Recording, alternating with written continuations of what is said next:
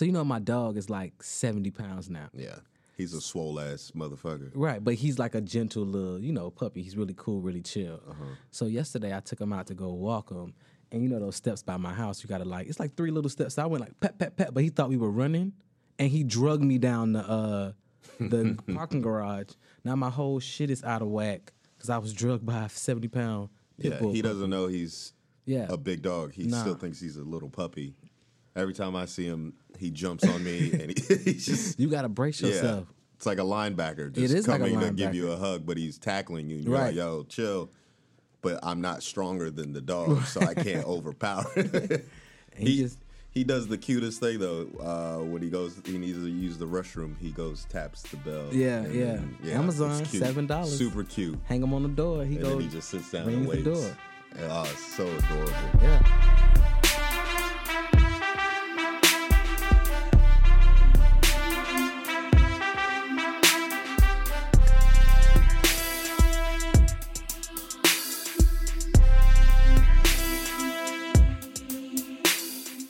Welcome to the podcast, everybody. Welcome, everybody. Episode 5. We out here. Yeah, we out here. Still floating. Doing our thing. Still saving the world. One podcast at a time. 1 million subscribers already. We're on iTunes now. We're blessed, man. Yes. We're not. We don't have a million. Riley believed us for a second. Yeah, we're on iTunes. Make sure you subscribe. Definitely. We're on Pippa. Yeah, If you got an Android, we got you too. Yeah, Go to we got you Pippa, too. and however you use your Android, however you download it. We uploaded the Instagram page too. It looks nice. It does. It's OCD friendly, Yes, aesthetically pleasing.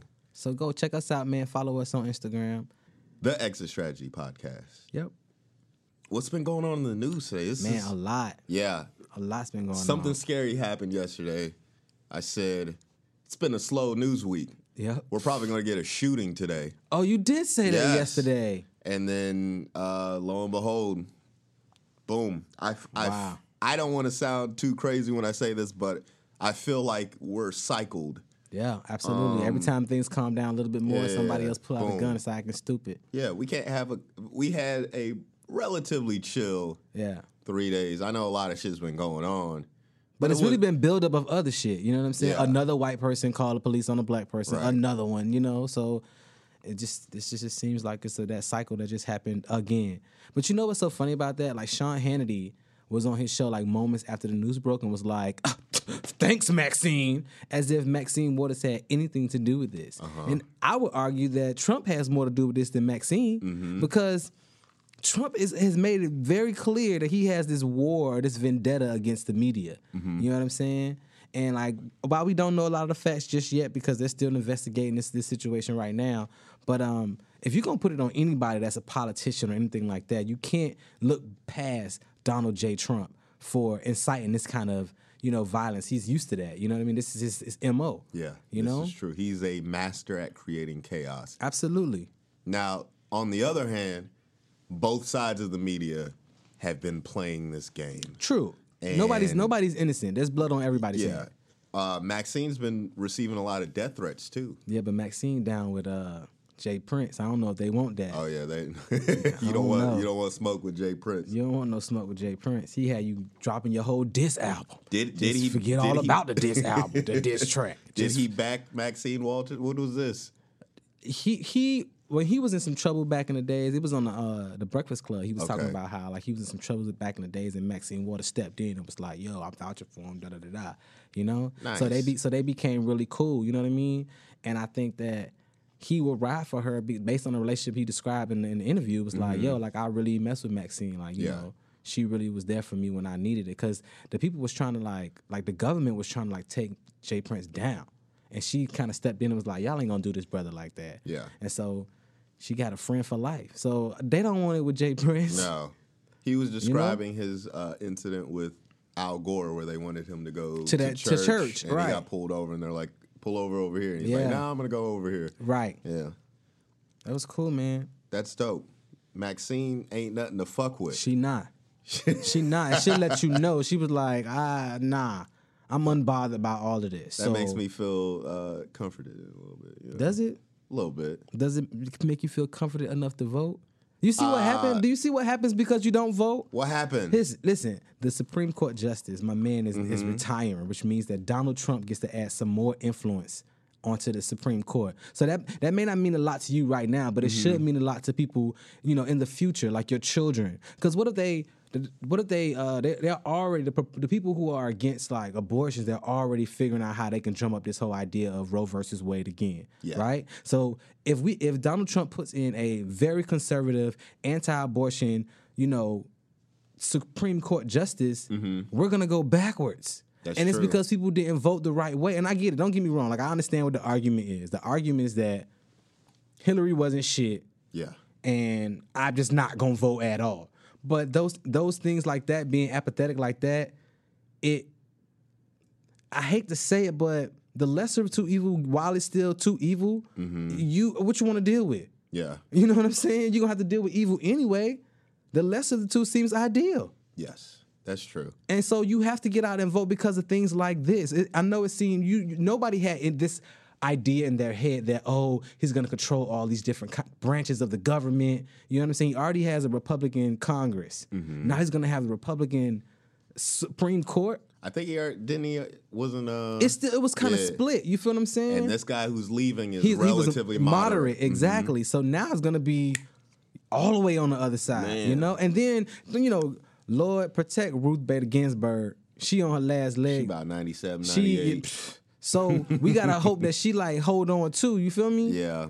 Because then that's going to be another seat that's wide open for him to take. And Obama didn't get his last Supreme Court justice approved. Right. Because the Republicans were playing super defense on him last year.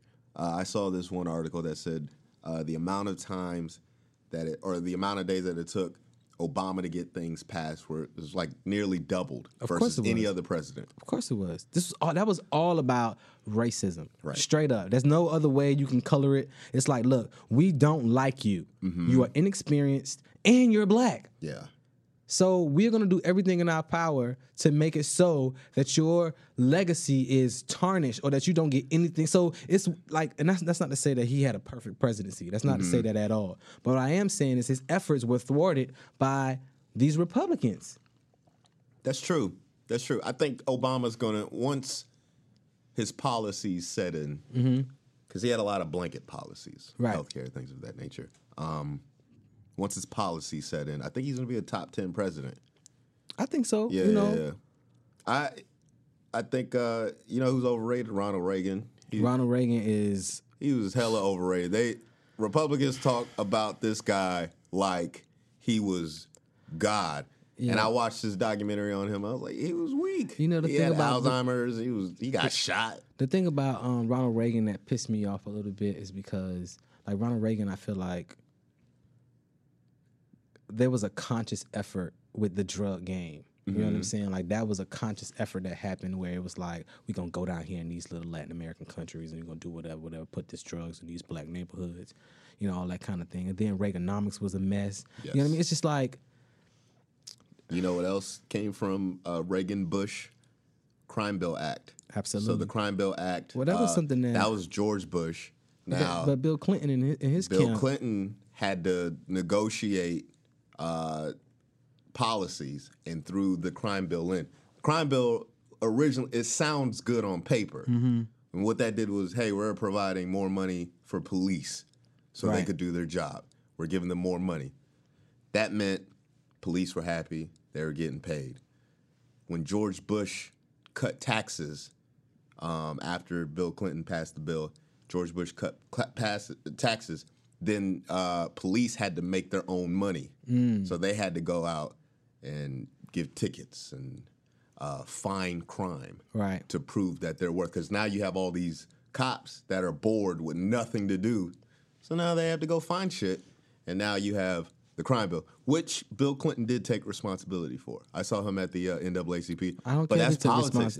On paper, on paper, we do. It still was the a shitty idea. Thing. It really disrupted a whole bunch of families because people were going to jail for And when your pension is tied into privatized prisons, that then sucks.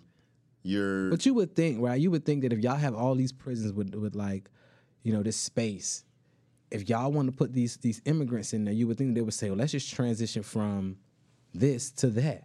That way, it's still wrong, but that's how you keep money. Because they say these private prisons be suing these states when they don't have 99% occupancy. It's like, how the hell did y'all negotiate that? Yeah, but you couldn't put kids in prison. That would be wild. But it wouldn't be it would be a prison, but it's not like. Did you see that Jaden Smith video that he was talking about? Schools are built like prisons. They absolutely are. They absolutely are. I agree with that. It was a school right across the street from my house that had no windows. No windows, bro. My school had no windows either. It's like, what kind of shit is this? Just concrete walls, everything's facing forward. You listen to the bell. It makes sense. His argument made sense. Jaden Smith may be a little too woke, but we're not ready for Jaden. No. That's what it is. Like I was never one of those people who kind of like bashed the Smith kids because I'm like, I don't know what they talking about, but it sounds like they know what they talking about. I think they know what they're talking about. Yeah. I think that is the freedom that wealth gives them. Absolutely. And we shouldn't hate on them. Not only that, the album, Jaden Smith's album. Yeah, you can't hate on that. It was good. It was a really good, it was a solid project. Yes. I'm not mad at Jaden Smith. I saw him live. Yeah. And I don't say people have the juice often. Yes, you do. What are you talking about? Nipsey Hussle got the juice. You actually do say that people have the juice often. That's true. Goddamn, Jaden Smith got the juice, boy. I watched him perform Icon, and the moonwalk was beautiful. Yeah, it's smooth. It's smooth. With a V, I mean, smooth. SMOOOV. Wow. E. Smooth. Wow. That boy got the juice. Jaden Smith got the juice of the week. That's what we need to start doing. We need to start having a segment. Who got the juice of the week? That's next week. We're going to start it. This week, our first juice of the week goes to Jaden Smith. That boy he left me no choice but to be his fan. And his visuals are good. The album's great. Even his newest hit, solid. Yeah. I like where he's going, man. I think he's a good kid, and he's a good young adult. And I think he's a swaggy individual. Speaking of Michael Jackson. What? Were we speaking of Michael Jackson? Moonwalk. Okay. Connect. My transitions. My transitions are too. I'm rolling with you. You gotta go with it. Okay. Gotta go with it. Joe Jackson died. Joe Jackson. Rest in peace. The kingmaker. Joe Jackson. Was he a kingmaker? Yeah, he made the king. He made the king of pop. He absolutely did. And he here's the thing. Mm-hmm. While his tactics could be viewed as like abusive, definitely, definitely. I think that he had really good intentions. It wasn't like he was keeping these kids captured. He was like, work hard, develop this work ethic, and this is the only way he knew how to do it. And that's not to say that it wasn't wrong or it wasn't, detrimental. It wasn't something that affected these children in the long run, but it was the only way he knew how to do it. He did it with such proficiency that he created something that the world has never seen. Right. And this was a family of musicians where he had, we're gonna say at the very least, 2 giant stars came out of that family. At the very least, 2 giant stars came out of that family, and there was a direct correlation between his style of parenting. Now, listen, I'm not advocating for people to go out there and abuse their children so they can get, superstars, because I don't think Brother Knowles did that to Beyonce. No. So it can't be done without that. I'm just saying that this was the way that he was doing it in whenever the time Michael Jackson was born. Yeah, Indiana wasn't a fun place to be. Exactly. It was a very, they didn't live in a good neighborhood. But he was abusive when they had money in L.A. too. You know what I'm saying? Because think about it. Like, you don't lose those tendencies when you get money. Like, I got money now. I don't need to be abusive. And don't get me wrong. All of my information is coming from the Jackson 5 movie. So I have no kind of reference. I don't know any of this inside scoop about their life or anything like that. It's all coming from Lawrence Fishburne. Right. When he was talking to his girlfriend on the phone and the wife was listening, she came. That's all I remember. Yeah. And him having a fraud. I don't want you. I don't want you. I don't want you no more. That's my favorite part. Angela Bassett was the truth, man. She's a good crier. She is. It's like Angela Bassett, Viola Davis. You know what I'm saying? You know who else got a good cry that's underrated? Regina King. Like Fair enough. Regina King got a good her cry is good. She put that little vibrato in there, so you know she's serious. We try to talk through that cry. She's really good at that. She has something coming out too. She's like the manager of like a Hooters-esque restaurant. Yeah? Yeah.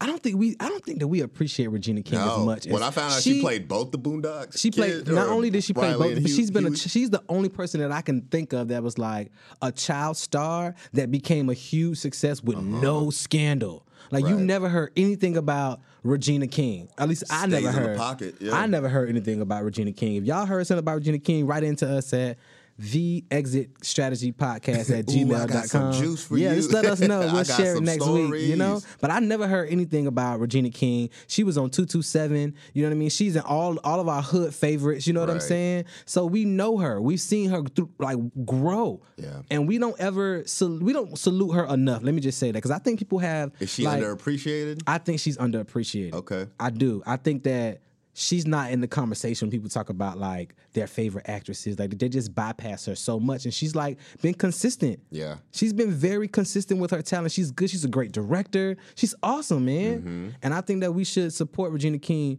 more because I love it, and I love her. I love the way she cries. She has a solid cry. Viola Davis, when she hit that snot nose cry and Fences, everybody's gone. Ooh, and you just that snot cry came from It was on How to Get Away with Murder too. And wasn't she in Antoine Fisher? Don't make me start lying. I ain't seen Antoine Fisher. You haven't seen Antoine Fisher? I've seen it, but I haven't seen it. All I remember is movies. What do you want, nigga? That's all I remember. My favorite part was when the mom or the grandma would call the kids niggas, and they'd come down the stairs, cover my dear.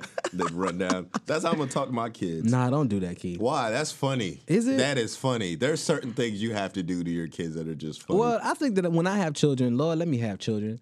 I think that when I have children, I want to like send them for the remote control that's like 3 feet away because that's gonna irritate me. That would. Hey, that's like your dues as a child growing up in a black household. That teaches you patience.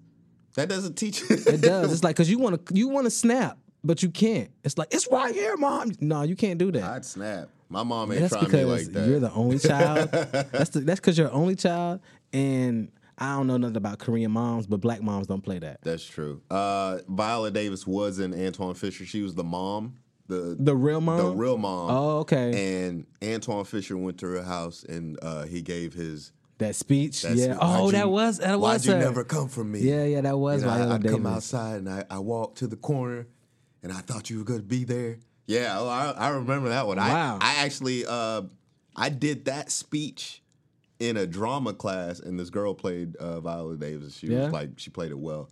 But yeah, that was a touching movie. Wow, yeah. Yeah.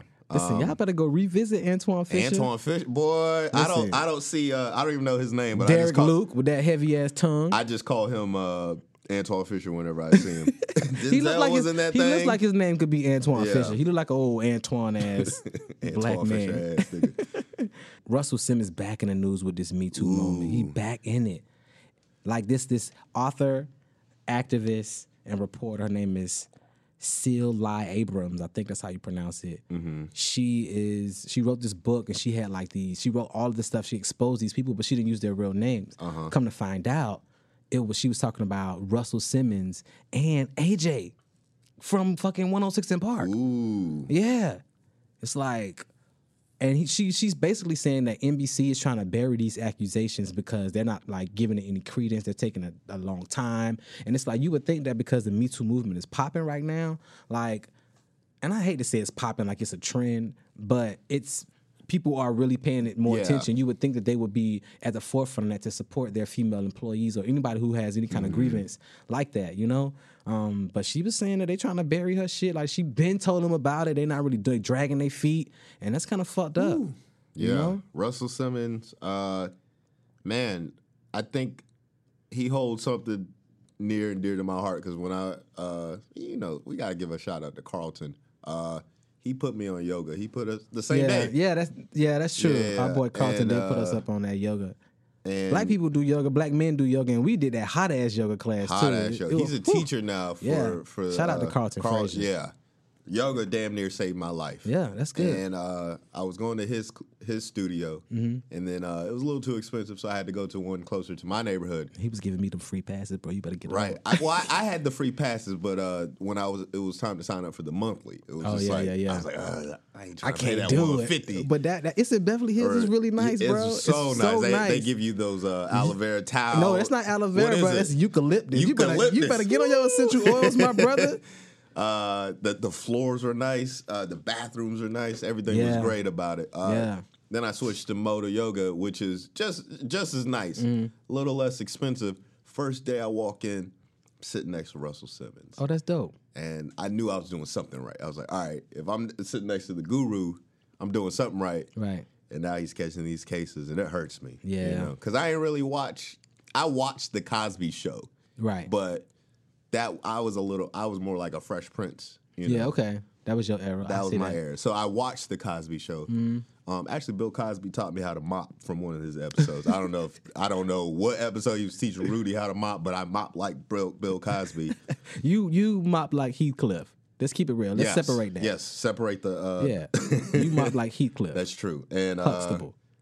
Yeah, but Russell Simmons, man. See, the thing about the Russell Simmons stuff is like, I don't know. I don't really have no idea of Russell Simmons. All I know is, thank y'all for coming out. God bless. Good night. That's all I know from Russell Simmons. I don't have any kind of like, you know. I've heard some stories where he's not a good guy. Yeah. A little brash in nature. And so these accusations don't seem far-fetched from the character that you know. Or that you heard of, because I don't want to say you know. See, I don't want to just throw a Me Too accusation on him. Well, I'm not throwing it on him. I'm just saying, like, I don't think it's far fetched. I don't think it's far fetched because I think Russell made a switch in his life where he decided to, seek the Eastern. Yeah, so this was happening before that. You saying? Maybe. And he talks about. He's like, I was a piece of shit. I was smoking. I was drinking. I was fat. And I found yoga and I started turning things around. You don't turn things around overnight. It's a process. That's true. So I think he's probably not running into things now, but you never know, man. Yeah, you never know with these guys because whoever puts out a strong front and like this is who I am, and then you don't hear or see anything about them other than that. Yeah, they be living crazy lives, bruh. Yeah, that is crazy. Yeah.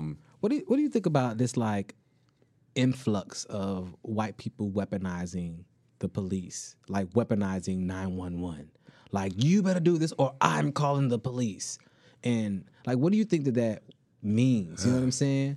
Because they're being exposed. Like it works, but then it's obviously not working anymore because they're being exposed. That one lady, when she was like calling police on the 8-year-old by selling water, like her whole life has been like Black Twitter is not. Black Twitter is like the Beehive. They're It's like the light Beehive, They're justice. And it's like they will publish your everything about you that's on the internet, and your life will be over. And now she's on the news crying, talking about, oh, I didn't even call the police for real, which makes it even worse because you just tried to scare this little girl. You know how much trauma it is? Black people already scared of the police, so we already don't trust the police. Right. And you would do this to an 8-year-old child because she was selling waters? You don't even know what she was selling it for. What, you was mad because you ain't had $2 to buy a bottle? Right. Why would you do that to this little girl?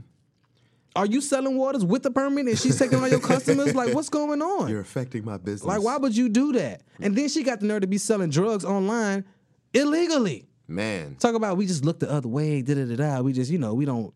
Girl. And then you causing all this ruckus. Yeah. And then you get on the news and try to call yourself a victim because you getting hate mail. White women are the best at playing victim. White women are the most protected people in this country. The men act the way that they do to protect their women. They're overly aggressive. They put their egos on the line when they're dealing with black men because they feel insecure or inferior for whatever reason. And so they go above and beyond to protect this idea of white women. You know what I'm saying? I'll say this. I feel like white guys get a bad rap, but I think white women are worse. As a unit, I think white women are worse because we don't shoot at them the way white dudes have been taking bullets just and like just getting shit on like, oh, you're a straight white. There's nothing worse right now than being a straight white guy. And then, but here's the thing. They deserve it. Fuck them. I feel like... No offense, Riley. I fuck with you, Riley. You cool. I don't know. I get it. I mean, I think... The shit that they do is fucked up, too. We can't, like... Again, remember we talked about there's not one flavor of wrong. You know what I'm saying? Wrong is wrong. And, like, the shit that they do and the shit they come up with is just as wrong. It's just that these white women are doing it differently. They're flavored, or they market their flavor as correct. But I don't think they want equality. I think they want power. White women? I think white women want power. We'll see. Yeah. We'll see. I think we're in an interesting place. White women got power, though. What I mean by that, I don't want y'all to look. They about to say, we don't have fucking power, Todd. Our shit's about to get canceled. Yeah.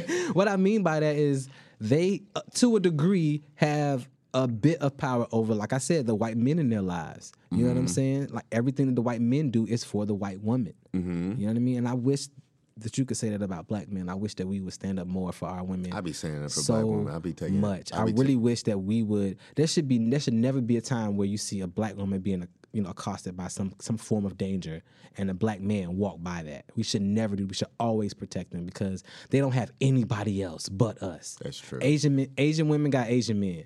White women got white men. Black men too. I be seeing black guys cape for white women. But that's what I'm saying. We need to really stand up and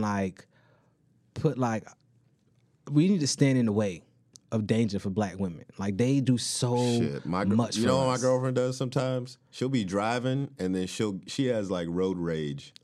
That's so funny because she's so little. When she gets to the car, bro, she's a different person. I'm like, I can't believe that. I can't be standing in your way when you honking at this big ass motherfucker. He's about to get out the car and walk up to the door. Now I got to do something. All right. No.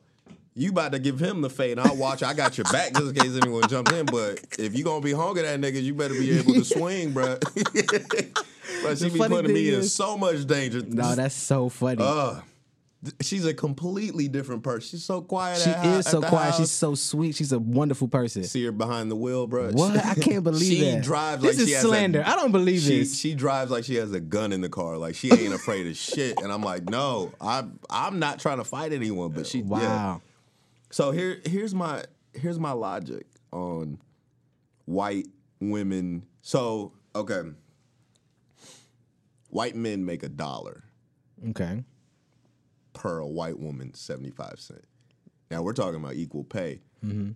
Black women make 67 cents to a white guy's $1. So I feel personally, if I was a woman, I would get everyone on one page before they approach, the patriarchy, because everyone's going to go up, but there's still going to be racial. Do you know what happens the last time black women align themselves with white women? They get betrayed. Every single fucking time. That whole feminist movement was a white movement, and black women joined because they're like, oh shit, we women too. But it was like y'all wasn't having like these same problems. You know what I'm saying? Like, y'all had your own set of problems to deal with that these new feminist, answers and weren't really answering. It's still the same. That's what I'm saying. So you have to fix racism, I guess. Yeah. You have to fix racism before you could try to do that. And you can't call a white woman out on being racist like you could call a white dude out. You could say, yo, we just called fucking Roseanne out. What are you talking about? We just called Roseanne out. Is she a white woman? What do you think she is? I thought she was Asian the whole time. Roseanne Barr? Yeah. Come on. Are you serious? She could be Asian. Like, not... Bro, you Asian. You can't see your people? No. What are you talking about? You think I Roseanne thought Barr... Roseanne was Asian. What? This whole time I had no idea she was like a white woman. This has to be a... Did you think he's joking? You a little bit, like a dark haired. She's like olive skinned, close to yellow. What? It's Who are you looking at? Roseanne. I thought she was Asian. I thought she was an Americanized Asian person. Like Miss Swan? Yeah, but she could just speak fluent English. Nah. It would make sense. It does not make sense. It doesn't make sense. No. Maybe that was a reach. But that was a reach around the corner, my nigga. Like, I can't even believe you would think that. Watch this leap, though. Speaking of Asian people at Harvard University are suing the university because they're saying they're getting capped. So Asian students have the highest performing statistics when they admit to Harvard, but they have the highest rejection rate. Really? So I think they're getting, like, the population of Asian students is about 14-15%. And they're getting capped at 14-15%? Yeah, because there's too many Asian students.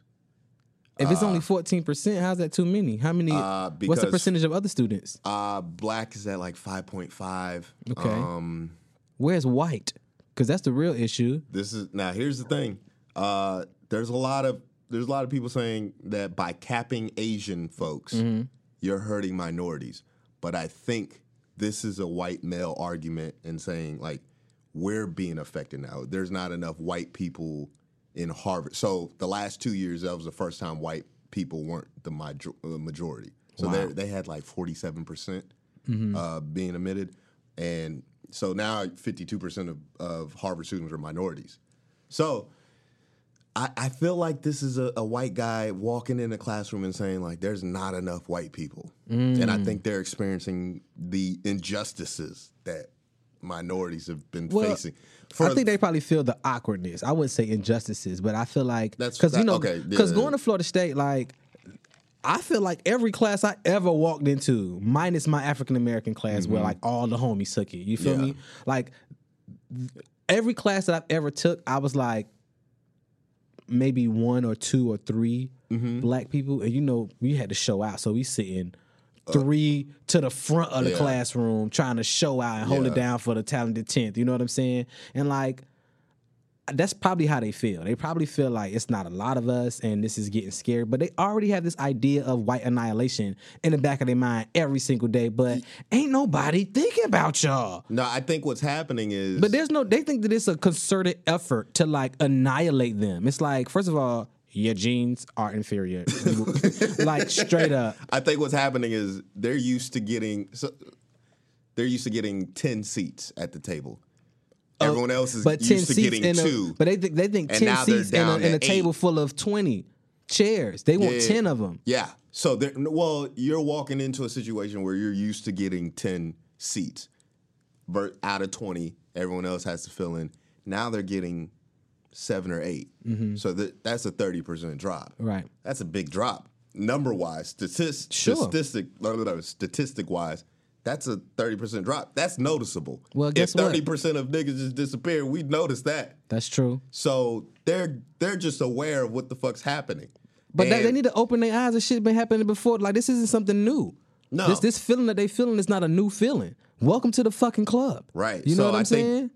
I think white men are finally seeing, like, oh, this is what it's like to be a minority. It's still not, no. This is one a very minute example. This is very, so if they feeling that way, a microcosm of it's a very controlled experience. I don't want to give them too much, but I get it. But I see what you mean. I feel like that was a Harvard University the people are angling it as if it's a minority versus minority thing, but I think it's a white male versus Asian thing. Yeah, because they're saying that we're gonna keep letting these white people win, and we're gonna limit. We're gonna cap Asians, which means that if we don't cap the Asians, then we're gonna cap somebody else. Like you need black people, you need Hispanics. But see, that's what they're saying. They're not willing to give up any white seats. You got to read between the lines. We're not willing to give up any white seats. Yeah. So the other minorities are gonna suffer if we don't cap the Asians. Right. That's what they're saying. And that's kind of fucked up. And it's like almost blatant if you read it that way. Like, we're not giving up these white seats. It's like, what the fuck? Yeah. You need to give these people the seats who are smart enough to fill them. You know? I think, I may be mistaken, but I feel like there was a Trump comment where he was walking around. It was with I forget who was his original guy that the Breitbart, Bannon. Yeah, him and Bannon were walking, and they were walking through around some scientists, and Bannon looks and he was like, "Where's all the white guys at?" He was like, "All I see are Asians and Indians." I feel like it's so funny because they're the people like witnessing that, or they're aware of what is missing now. Well, the thing is, bro, like you can't when you start talking about education and who's smarter than who, like you can't in one breath say there's not a lot of white people, in this particular college when you funnel no money into education. You know what I'm saying? These people are advancing in spite of no money in education, in spite of all these white kids going to these private schools, because that's what they're doing. These rich people and these affluent people, they have enough money to put their kids in private schools because they know that the public schools suck. And so the public schools are funded by the government. And if the government would do better to educate the people, then we wouldn't vote for them. That's what they're banking on. That's true. You know? So it's like now you can't be mad. It's like this is a cycle. You have to feed the people knowledge if you want them to make the best decisions or if you want them to be representative like in the world. You know what I'm saying? Now, it's just little old Todd. I don't know. People ain't gonna listen to me. We could, this is what I'm going to do. I'm going to tell you why I'm mad real quick. Ladies and gentlemen, let's get ready to rumble! Okay. And this is a retroactive tell you why I'm mad. Okay. And this is in regards to this this Asian student suing a university. I was an economics major. Come on now. Right? Our hardest class was econometrics. Okay. Now, when I was in econometrics, everybody was failing except for the Asian students. Really? Yeah. You ain't get going to, you was failing? I was failing. You Asian, bro. Look, sometimes my Asian wasn't working in that class. My juices weren't working. It was just like it was stuttering. My Asian engine would not work. I was getting 62s. Right. See, I talked to the teacher. Everyone's getting 62s. And I was like, so we going to curve or what? Right. And he's like, well, we can't curve because there's students getting 100s. Oh, my goodness. So I find out who's getting 100s. It was the Asian students. You ain't be like, cuz, help me out with a study guide. Yo, get a 92. Get a 92 so we could curve 8 points. You still get your 100. Right. We get 70s and we pass. Right. I don't think they didn't want that. Because why would you they? can't bring home a 92 when you're an Asian kid. It wouldn't have been a 92. It would have been curved to 100. But it's still, they didn't want the they want a perfect score. Right. They don't want any, Yeah, they didn't want to live with the guilt that they got a 92, but they really got 100. Nah, they got 100. And I was looking at them, I was like, yo, play the game, son, bro. bro. Brother out, man. This is I'm on behalf of the whole class. Right. They ain't want that. I wouldn't want that either. Luckily, the teacher did curve and everyone passed in some way, shape or form. But it was like, yo, I'm really mad at y'all. Because here's what I did as an Asian and black person. Yeah. If I knew I was about to do well on a test, I put black just to help the statistics out. Because I know we needed it out in Florida. If I knew I was gonna if I wasn't going to do well on a standardized test, I'd put Asian because I knew we had equal out. Yeah, right. I was like we balanced. We could have one outlier, but bro, they did not want to fold at all, and I was like, all right, I got it. I was like, maybe when I read this, I was like, I feel where they're coming from because they come through. That's how Howard University is predominantly Asian. I think they're like med school or some shit like that. Really? Yeah. HBCU, huh? Right. Does that change anything? Are you capping Asian students at No. HBCU? No. Okay. Because I think their medical school thrives more so than their undergraduate. I think that helps the college. If you have a thriving medical school, that helps the college. It brings money. That means you can offer more scholarships to other black kids for other majors. But it's right. It's something like that. Don't it trickle down like that? I think it's going to the Asian kids. There's black kids are not getting. I don't know. That I'm unresearched on that, but homeschool. I do kids. remember going to Howard University, being like, where are all these Asian kids coming from? They're going to Howard. Yeah. Tiana Taylor's album. Well, yeah, that was like a little bit of drama. Like, she basically was saying like she was waiting all this time on Kanye West to be like, okay, we're going to put it out. We're going to do this. He had the final say. Mm-hmm. He is executive producing things, so he pretty much makes the final call. Mm-hmm. And so she was basically saying, like, I got a call from one of my homies, like, yo, it's out.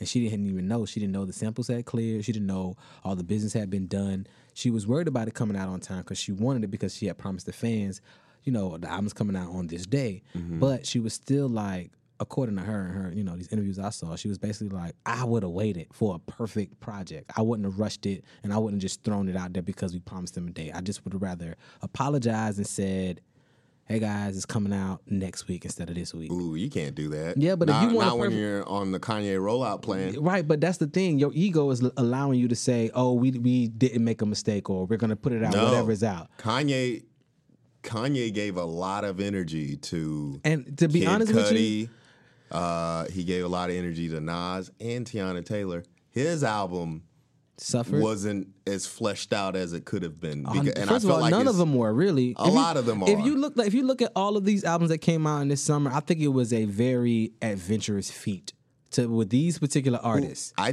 think Pusha put out his best album. Kid Cudi came back sauced.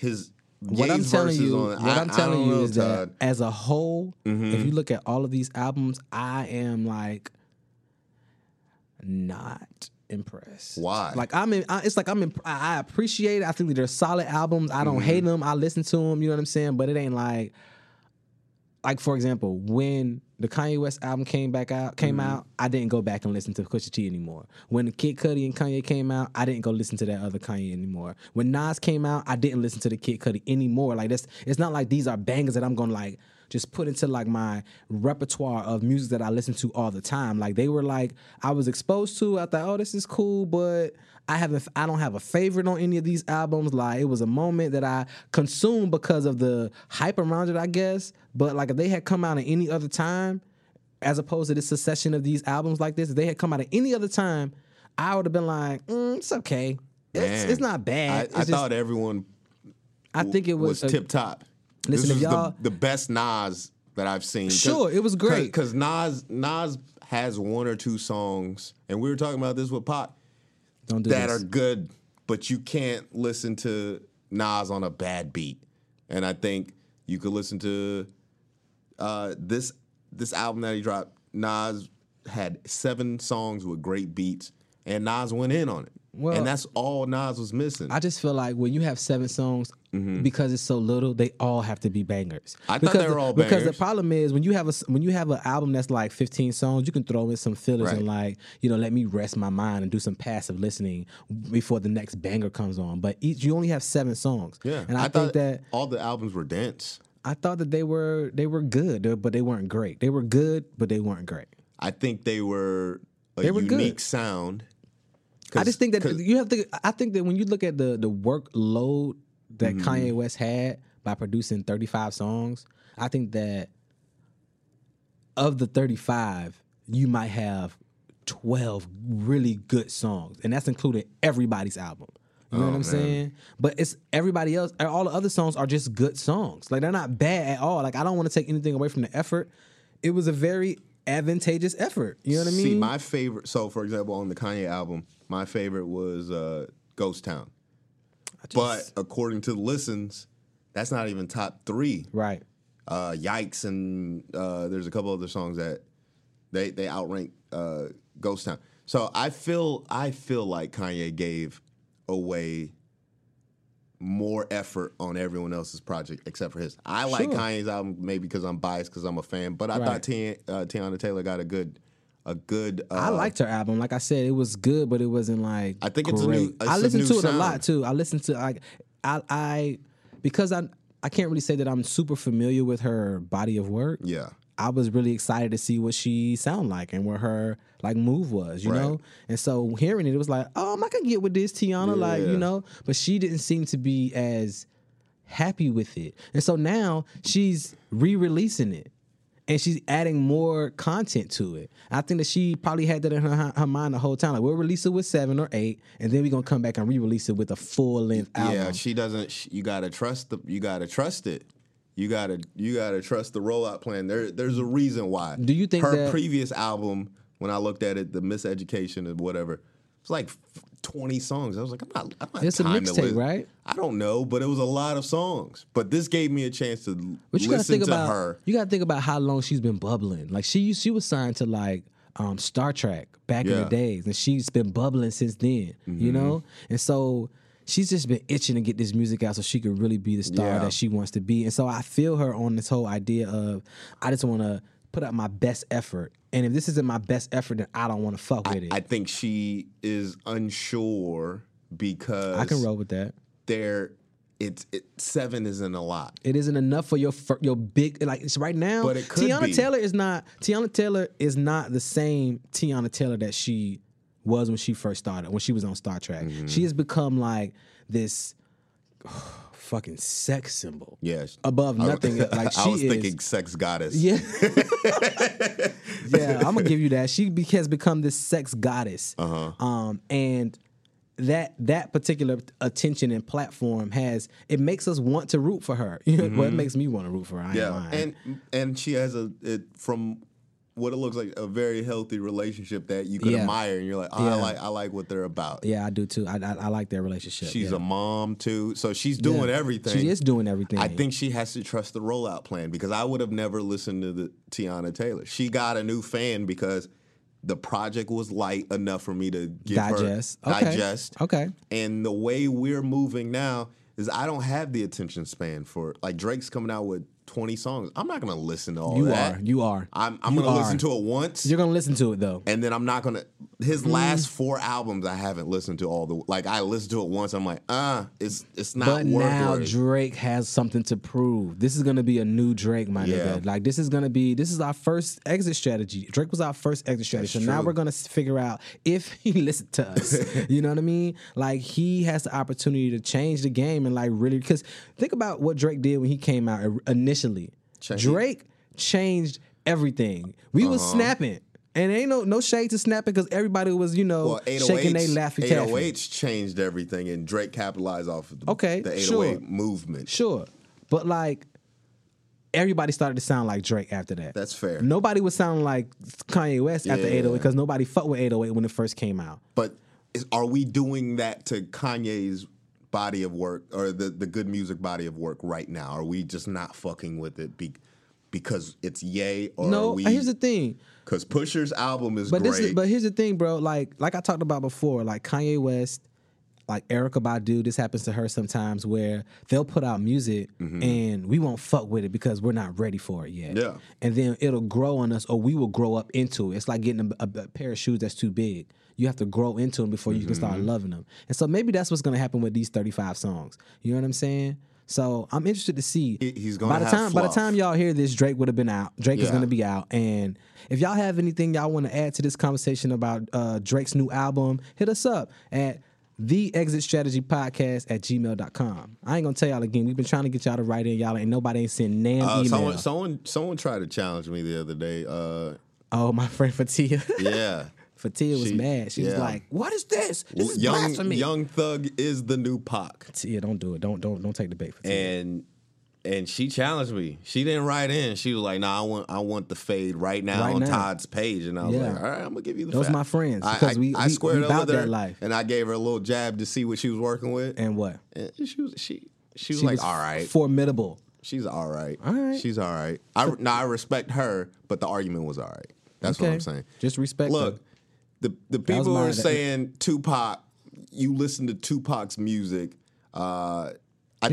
This is what Fatia was saying. What the things that you associate with Tupac are his intellectualism, his passion, and his presence. You know what I mean? Like Tupac walk into the room and everybody's looking at Tupac and everybody's listening to what he has to say. They're like every word, they're like hanging on every word that he says, because he had that power to express himself in such a beautiful kind of way. Young Thug is not that at all. Like we will not listen to anything that he says outside of the music. Whereas Tupac will be able to have a conversation about how we as people, as black people, can further ourselves and how we can be better. Whereas Young Thug is just not that. So to say that he's our version of that but we're talking about. When I saw Tupac, you wouldn't even say that Kendrick Lamar in that regard is more Tupac than Young Thug. Because what you're doing when you make that comparison, brother, is you are tarnishing a little bit of what Tupac is and what he represents to a lot of people, and that is somebody who was very thoughtful and somebody who was very we have to do better. He was a product of the Black Panthers, for God's sake. That's fair. So for you to come in and say that this ragamuffin as Young Thug, no matter how much you respect his artistry, because we're talking about a total package. We're not just talking about music. We're talking about a total package for you to make this. Because Tupac wasn't just a rapper. Yeah. You feel what I'm saying? He was a force. Be real. I think he was better as a force out of the studio than he was in the studio. Cool, whatever. But he's not. He's like Young Thug is none of that. Okay, so this is what I'm saying with Young Thug. All right. All you're saying, I know what you're saying. In the era, look, all you're saying is that there's a bunch of hypermasculinity happening right now. There was a bunch of hypermasculinity happening when Tupac was around. Yeah, and I think that had a lot to do with his death. He was pushing hypermasculinity when he didn't need to. Okay, but at the same time, bro, like Tupac was a breath of fresh air in that moment. He is like but that's chest cold ass cough, not a breath of fresh air. This is what I think. For the moment where Tupac was in rap, he embodied a free black man. He was uninhibited. He was thoughtful. Yes. He was all of those things.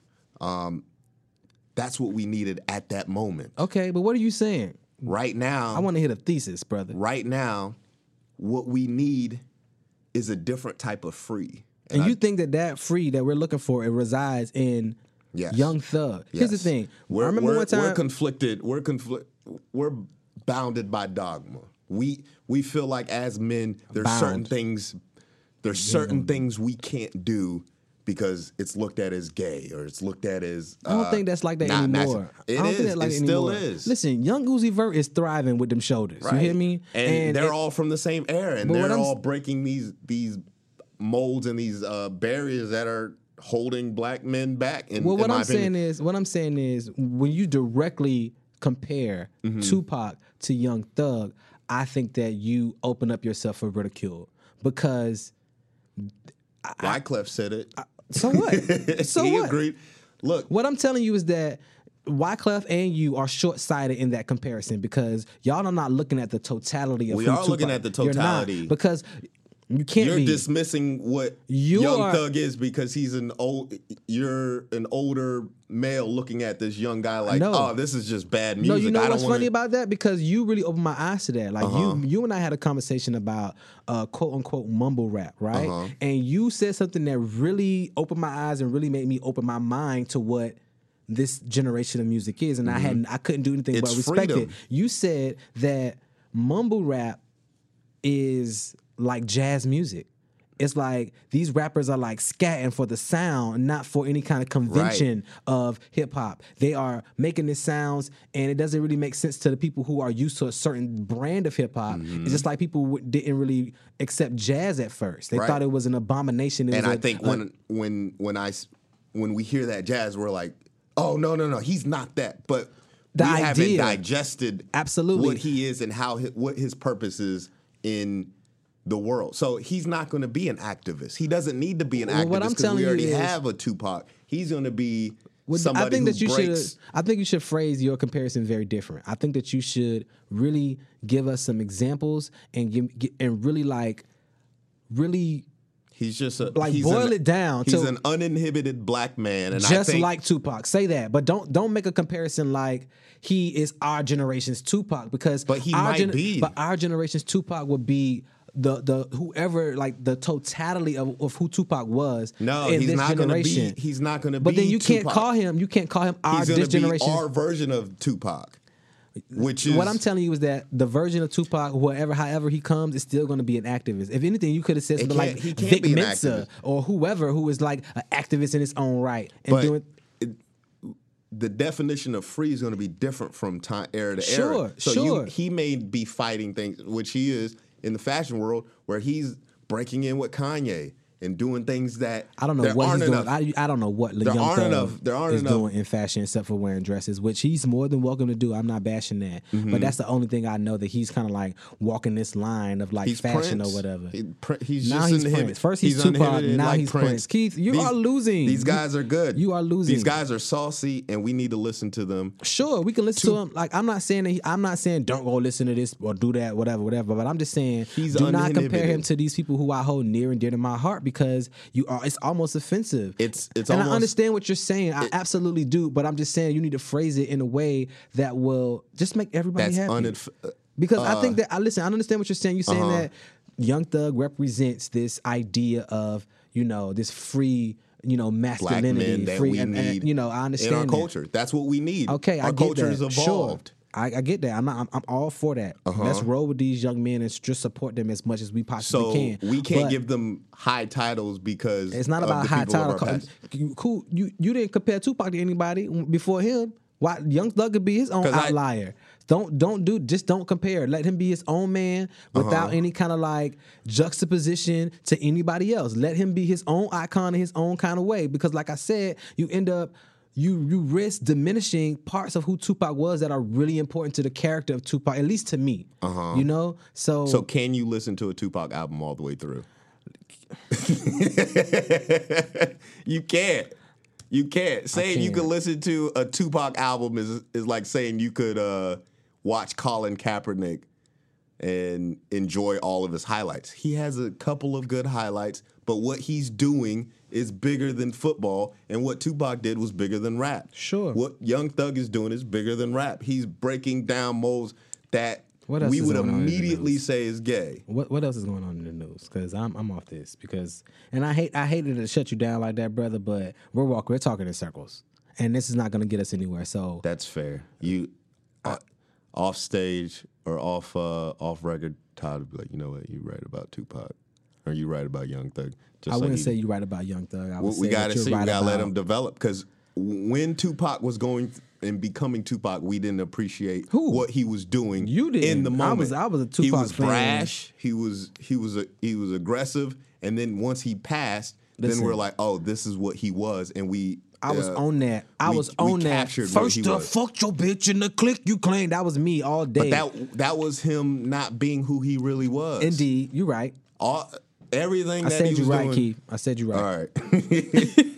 All right. Who are we going to have the exit strategy for? The exit strategy. The exit strategy should be for Dame Dash. Okay. Put some respect on my name.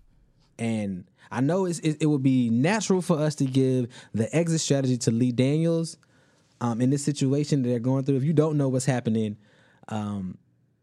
Lee Daniels stepped to Dame Dash when he wanted to have his, directorial debut and was like, look, I need some money. Like, you helped me out with this film, but now I'm doing my own thing, and I need a little bit of, I need a little investment on your part. Dame Dash was like, cool, we can do that, whatever. We had a successful project before that worked. So now let me give you a little whatever. Here's $2 million. Here's the caveat. Pay me my fucking money back, The movie was Precious. Precious happened years ago. And Dame still ain't get his money back. And Dame ain't get his $2 million back. Man. So what do you think he should do for the exit strategy? How does he get out of this situation? And what will he be preserving? Like, give us all of that, Keith. I think Dame Dash needs to change his approach. His financial approach? What do you mean by that? So Dame Dash doesn't work within the system. And I think that's what worked for him initially when he was getting Rockefeller off the ground. They had a very drug dealer approach. Invest all your money, get your product, and sell the product and double your money back. Large, like high-risk investments. I think he still has that approach. And to my knowledge, when he was on The Breakfast Club, he said, when I have $2 million, I give my $2 million away, and then I expect my investment. So he's not building to last. He's not building wealth. He's getting large amounts of money, sending it out. Still risky, huh? Yeah, and I don't think that is sustainable in our workplace. Like in our workplace, you can't just come up with $2 million and like, where'd you get that money? Oh, that's Dame Dash. He needs to be an executive producer. You can't. It doesn't work like that. There's paperwork that needs to be filled out, and I don't think Dame wants to work in the system because he's so good at working outside the system. So I would change his. If I was Dame Dash, I would change the approach. I think he moves weird. And I think that's why Jay-Z stopped fucking with him. He just moves very brash and aggressive and weird and sideways, and you don't know what the fuck's gonna happen if you give him if he trusts you with money. You just got to give it back to him. So he needs to get his money back, and he needs to start building to last. Yeah. And if he doesn't do that, he's just going to get burnt out, and he's going to lose his money. His kids aren't going to have enough money to live off of, or his kids' which we've been focusing on building that generational wealth. Maybe he should holler at Jay. You know, Jay just opened up his own I don't think venture capitalist situation. Yeah. You know, maybe that he'll be able to help, and help him with these new principles that you're trying to get him to understand. Because you're right, you can't be using this old 1999 as drug dealer Scarface tactic. Approach. Yeah, like you can't do this, especially in an industry that's volatile like the Hollywood. Like what movies bomb. Yeah. They spend a lot of money on movies and they don't go anywhere. You know, like look how many movies on Netflix you pass. Right. That was an investment for somebody. You know what I mean? And I think that you can't be that risky. And then here's the thing: if somebody owe you $2 million in 2004, and you mean to tell me you couldn't catch up with him before 2004? And you got to run up on a nigga at a Diana Ross concert. That's not the right way to do things. But that's the hood way to do it. Yeah, but and I think that, like you said, he need to move away from that. But again, they already had pending lawsuits and all that stuff. Like they already had all of that. So it was like you still ain't get a man this money, even after y'all done been to court. So it was like, now I really got to come see you because it's so hard to get straight when you hand someone money under the table or aside, like outside of the system, and then you try to go use the system to get your money back. Yeah. It doesn't you can't do that. So now you have to run up on a nigga in a Diana Ross concert like, yo, where's my money? Right. And I don't think he's gonna get his money back. I think he's gonna get it back. I think that Lee Daniels is gonna be shamed and he's gonna give him his money back. Yeah. I think so. Hopefully. But you know what that makes me think of? It's like, this is two separate situations, but I'm speaking to the character of Lee Daniels. I think that when we were listening to all these things about Monique being difficult to work with, we listened to Lee Daniels and we questioned it because we said, you know what? She might be a little, hard to work with because the little things we know about her. You know what I'm saying? Calling her manager daddy. But that's her husband, so that's their thing that they do. So whatever, I ain't judging that. But I'm just saying, like, we now can look at Lee Daniels' character and say, you know what, brother, your word is not as golden as you think it is. Yeah. Like, I knew somebody, this person that I used to know, I used to know this person who was an intern for him when he was doing Precious, and he had a very terrible experience working for Lee Daniels. And now that like hindsight is 2020, you know what I'm saying? Like all of this stuff from Netflix is a direct result of people saying that she was hard to work with. And recently she just put out these tapes of her conversation with Steve Harvey, and it was basically Steve Harvey was like, well, what do you want me to do? You know what I mean? Yeah. And I think that what her ploy to like, she knew she was recording him and she was trying to bait him into like do these kinds of things. She had this whole idea of, let me speak to Madea because Madea is authentic and all that stuff. And if I was Tyler Perry, I would have been insulted because it's like, look, Madea don't run business like I run business. Yeah. You know what I'm saying? Like I make business decisions. You're looking at a fictitious character and you're trying to relate to this character, which is cool, but this ain't got nothing to do with Madea. Yeah. You know what I'm saying? If you want to work with Tyler, Madea ain't got the kind of money Tyler Perry got. So you need to be petitioning to listen to Tyler. But I think that Monique might feel slightly validated by saying, I told y'all. I told you so. I told y'all. I told y'all. Y'all threw me under the bus. Yeah.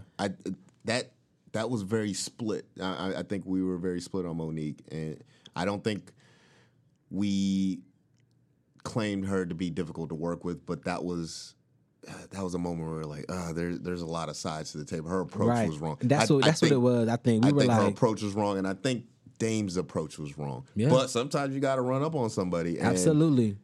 We're getting to the point now in America where sometimes you got to run up on the nigga. Yeah. I saw Nipsey Hussle smack somebody, and it was like, sometimes you got to do that. The thing is, people think that because you famous that, you hit me, I'm going to sue you. It's like, you don't get these hands before we get this lawsuit. And we'll just settle. Or you could just drag them through court. And I think that could happen today. Yeah. You get dragged through court and you don't have enough lawyer fees to keep sustaining. And then you have $5 million in lawyer fees versus the $2 million that you're trying to get. It's not even worth it. You know what made point. me sad though? Like Dame was like talking to him, like you could see it in his body language, like, bro, what you did to me was wrong. Like you didn't even invite me to like the Empire, launch party or whatever. Like you didn't even invite me to these things. Like, you know you owe me money. Like, why would you do me like that? I had to run up on you, and you think I came to see Diana Ross? I came to see you because I knew you would be here. Dame Dash runs up on people. He did that with Kanye. He was like, Kanye needs to call me, and now Dame's all in like Kanye's videos and shit like that. It's like, you got to change your approach, bro. You got to adapt because that aggressive like style of business isn't cool.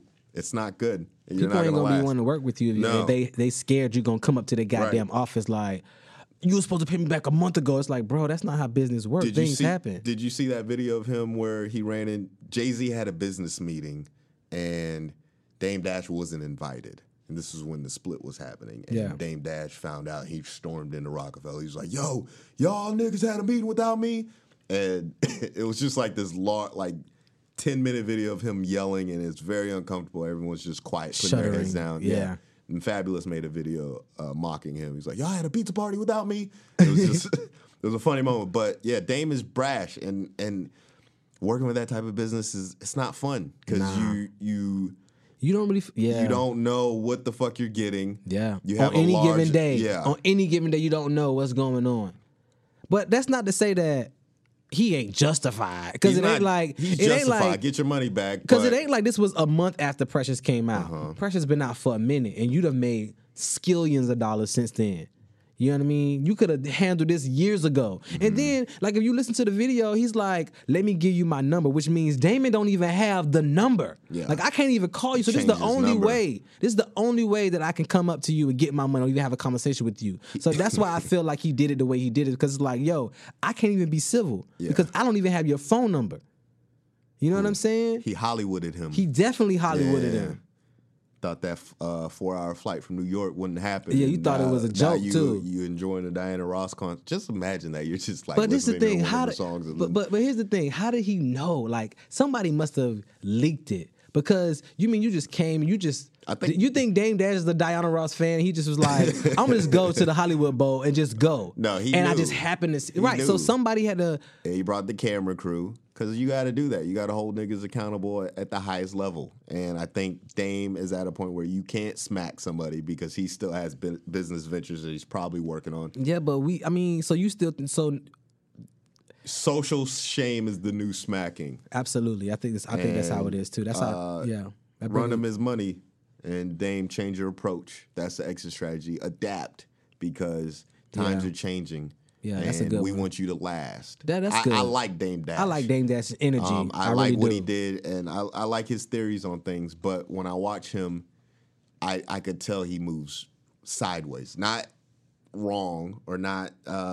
It's just weird. It's just an unorthodox approach, and I get why. Yeah.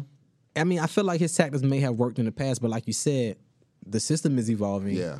We are evolving as people. Our thoughts are evolving. Like, activities and things that you could do in the hood now, you can't do that in the hood no more. The things you could do in the business meeting, you can't really do that anymore. You know what I'm saying? No. So you have to move and grow with the community. And yeah, you have to adjust, bro. Yeah. So, Dame, we hope that you are successful in everything that you do, brother. We want you to get your money back as much as you want it back.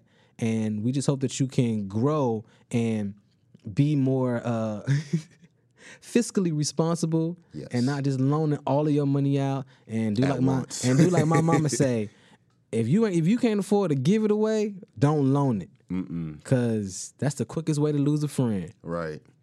You want to put people on real quick? I do want to put people on. All right. Yo, let me tell y'all something. If y'all are not listening to Kamasi Washington's new album, you're losing. If you don't know who Kamasi Washington is, you just sleep.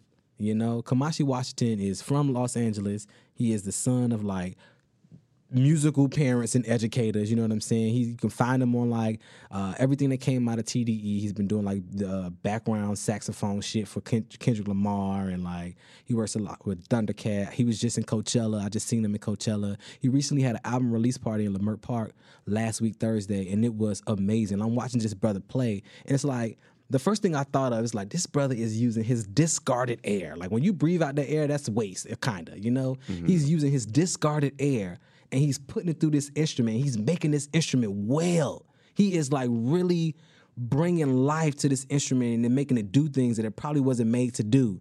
And it's beautiful. I think that we should all check it out. You'll be better. You will thank me, trust me. He's dope. The name of his newest album is Heaven and Earth. So y'all check that out. It's available everywhere, I assume. We ain't getting no money from him, so we ain't gonna do all that. But he started with Thundercat, right? yeah, Okay. he's dope, man. It's weird to hear, like, because I like John Batiste. Okay, put me on with John Batiste. He's the band leader for Colbert. He's a New Orleans guy. Oh yeah, that young dude. Yeah. But just like him, he comes from a jazz family, and then when you like break down the origins or the family tree, like they're all connected to like one family. You're like, oh shit, like this is like presidential shit. It's where like you're Game of Thrones. Yeah, you're like music is in your blood. Yeah, literally. It's cool to hear. Kamasi Washington is just like cut from a higher cloth. You can't just pick up an instrument. Right. This shit gotta be like put in you through genes, and like you gotta have that creativity. Yeah, man. We gonna put the link to maybe his social media so y'all can check him out. He's really dope.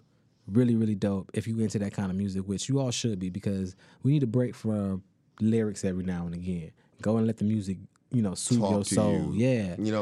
Like mumble rap. No. But the thing is, like, Kamasi Washington is like really, like I said, he's making this instrument wail and sing and do things that you never thought a saxophone would do, make sounds that you never thought a saxophone would make. And he's doing it with such passion and such like, it feels like love and like pain all at the same time. You got to listen to it, bro. Nice. I'm gonna check it out. I'm selling the fuck out of it now. Yeah, that's a good side. I looked at his album artwork and it's weird, and I like weird. Yeah, so I'm with it. Go on that journey. I'm telling you, you won't regret I'm about it. to go on that journey, bro. Yeah. Word. Well, that is our podcast for today. Thank y'all so much for keeping up with us. Episode 5, man. We floating, so thanks for being the air beneath our wings. Thank you. I appreciate that. Yeah, man. Hit us up at theexitstrategypodcast@gmail.com or at theexitstrategypodcast on Instagram. On Instagram. Our page is laid out. We're waiting for more comments to be had, more arguments. I'll wrestle you in the comments. I ain't afraid to get my hands dirty. Right. Win, lose, or draw. That's I'm in them. Look, my friend Fatia is strong. She been through a lot. Yeah. She's strong. That's why I just gave her the respect to follow her and kept it moving. I was like, I got your. I'm not. You got the best of me. I'm not gonna argue. You know, I'll give you the W if you get the W. You don't, but it's cool. We thank y'all for listening. Come on back next week, and y'all gonna try this engagement. Now, come on now, y'all just engage with us. We ain't gonna ask you again now. Thanks so much for listening.